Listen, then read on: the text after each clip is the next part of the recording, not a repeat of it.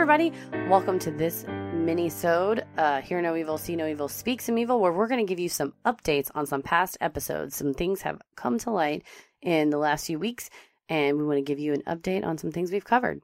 Yes, I'm Christy. I'm Heather. First one up, we got an update on our Golden Juice Award first-time winner, O.J. Simpson. Oh, Lord. So apparently O.J. Simpson's former manager, Norman Pardo, says that O.J. did not act alone. He says that he has definitive proof, and he is in the development of a new docuseries that supposedly will bring to light evidence once and for all that will prove O.J. did not act alone. In the killing of his ex-wife. And also Nicole Ron Goldman. Brown Simpson. And Ron Goldman. And also, apparently, he and his producers are pitching this to premium cable networks and streaming services with the idea that they'll basically get to make kind of like an OJ, the one on ESPN. Basically, the truth will get out there. I, for one, can't wait, and I will definitely watch this series. And it matters and it doesn't matter because he's already been tried for the crime, so Sure. he can't be tried again. But it's good that we will have definitive answers. And I just find that case to be fascinating, so anything that comes out about it, I usually watch. I believe OJ is episode 2 and 3? No, that's Golden State Killer. It's 3 and 4. Oh, 3 and 4. 4 and 5, sorry. 4 and 5. So if you want to go back and listen to those episodes, they are episode 4 and 5. And when that docuseries comes out, you know we're going to watch it. Oh, hell yeah. Yeah, and probably do a mini-sode about it. Definitely. So the next update we have for you is about the Dyatlov Pass incident. This was episode 14 that we did. So, apparently now, Valentin Degtyaryov, a longtime Dyatlov Pass investigator, claims he has found a previously unknown crater approximately 30 meters in diameter, about 3 kilometers from the location of the pass on the eastern side of the mountain, Dead Mountain as it's called. Degtyaryov concluded he was looking at the remnants of a weak nuclear explosion, which turned rocks in the area to a reddish glass. Military testing of nuclear weapons or a crash of an errant nuclear missile has been one of the theories presented to explain, in particular, why traces of radiation were found on some of the clothing of the victims and their bodies, and why some of the bodies mysteriously had orange skin and gray hair. That's what one of them's sister said. There's Yes. no way that the elements could have done that. Ooh, Yes. a nuclear blast. Mm-hmm.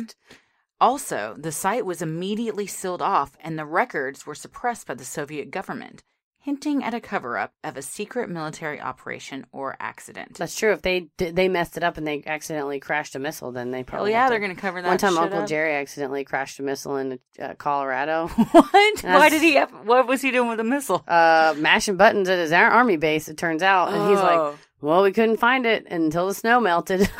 But it didn't hurt anybody. It didn't hurt anybody. It just landed in the middle of the mountains. Then this is seeming more and more like a very probable cause. Exactly. Well, a nuclear explosion, even a weak one, would have dispersed radiation on all of the equipment and their clothing and affected all of their bodies, which is kind of why these series have been discounted. While the Soviet government was indeed highly secretive and controlling, its eventual demise resulted in all of the records being released, and none indicated a nuclear explosion. Well, counterpoint. And They shredded it all. Oh, yes. They covered it all up. Degtyaryov, though, seems to have found something he believes can only be explained by a nuclear explosion. And there's actually a video of this that we'll post on our Instagram that shows an image at about 56 seconds that he's talking about. So it's winter right now in the Urals, so he won't be able to mount an expedition to really see what's going on until spring when everything melts. It seems strange with the amount of investigating that has already taken place in and around the pass that no one has found it before. Again, though, the nuclear option doesn't really explain all the unusual injuries we talked about in the episode, the broken bones without an external wound, the missing tongues and eyes, or the report by another group of hikers about 50 kilometers away who claimed they saw strange orange spheres in the sky that night. Ooh. But there's something to be said for this. It's very interesting. It's super interesting, but, like, why would they cut the inside of the tent out? Like, why wouldn't you just unzip and run? Like, I don't know. Well, maybe they heard it crash. And they were, like, trying to get out. And they just panicked, yeah. Well, that's true, too. Yeah. I don't know. I still think it was the Abominable Snowman. Yes. It was the Russian Yeti. Always interesting, though, whenever anytime new information comes out on something like this, it's like an unsolved mystery. We want to know about it. So. Of all the episodes we've done, that one ranks up there with the one that I was legitimately creeped out by the most. Yeah, because you just cannot figure out what happened to them. Yeah. It's so messed up. It's very interesting. And that was a listener suggestion on that article. So thank you so much. Daniel Alter, very nice guy and friend, sent us this article to give us an update on this. So shout out to him for keeping us updated on everything. If you see anything, send it to us.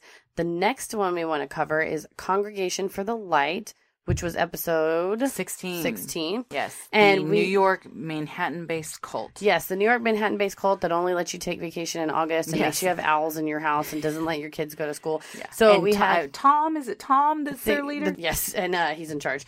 Well, we had an Instagram follower and friend of the podcast, a listener, send us a message, and she said don't use her name, but she did say she has a friend that's in that religion, and that some of the things that the article and the information we used for the episode, which is from a disgruntled former member, she claims that her friend that's in it is not really in a cult. Like, they can leave anytime they want, that they're super nice and generous. They don't have owls in their house. They take vacations outside of August. She said that, maybe there is something kind of secretive because I guess she's technically a no-not and her friend is in the religion, but that the daughter goes to college. They don't marry them off. They haven't seen that. So she was saying that.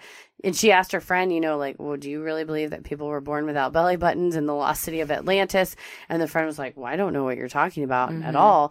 So I wonder if, they're on some, like, maybe a branch of it that's taken the good part and extracted the bad part. But it was which is like every religion. Yeah. And I said, you can know someone that was a Scientologist and that while they're in it, even they aren't really like trying to make people, recruit people and make others suppressive. Sure. They're in it because they genuinely believe in bettering the earth or whatever the main message might be. But I really appreciated the firsthand experience that she had and the firsthand knowledge she was willing to share. And I told her, thanks for sending that because we can only go by what's been published. Yeah. And that was an anonymous blog and then multiple articles interviewing this guy and some photos but mostly like the paperwork, you can't get a hold of because Tom keeps it in a box somewhere. But it was interesting to hear another side of it, I guess, that maybe this is a religion that's just being demonized by a former member, or maybe this is a disinformation campaign. No, I'm just kidding. I'm still in that area. Her friend's really trying to brainwash her into thinking this cult is the best thing that's ever happened. And it's just a trap. No, we were talking about Area 51 conspiracy. So I think everything's a conspiracy. So, but along the same lines, like if any of you have ever witnessed or been part of firsthand any of the stuff we talk about, we'd love to hear a different point of view. Absolutely. Any cults or if you were, if you were there when JFK, if you were one of the people like watching the motorcade go by when JFK was assassinated, like hit us up. We would love to have you on and talk about that stuff. I was going to say, funny you should say that. So our JFK episodes were episodes 25 and 26. I had a friend tell me that she interacted with a gentleman who was a retired Dallas police officer and that he told her that he was working the day that JFK was shot and was brought in to the Warren Commission. And he and all of the police buddies were completely sure that there were multiple shooters from multiple angles. They were all out there when it happened. And he was brought in to testify before the Warren Commission that his testimony was consistent with that of his peers, and that at the time, 3 people were recording his testimony. It was a stenographer, someone taking shorthand, and an audio recorder. And what would happen is you would testify, and then they would prepare your testimony, written, like your oral testimony, they would create a written version. They bring you in, let you read the written version, give you a pen, and say, mark out what you don't think is accurate and correct it. And the officer got in, read what he supposedly had said, and said, this is nothing like what I said. This isn't even close to my testimony. Whoa. And he basically put a big X through it. And they say, mark out the things you don't agree with and correct them and then sign it. And he said, I'm not going to sign this because it's not even close to what I originally said.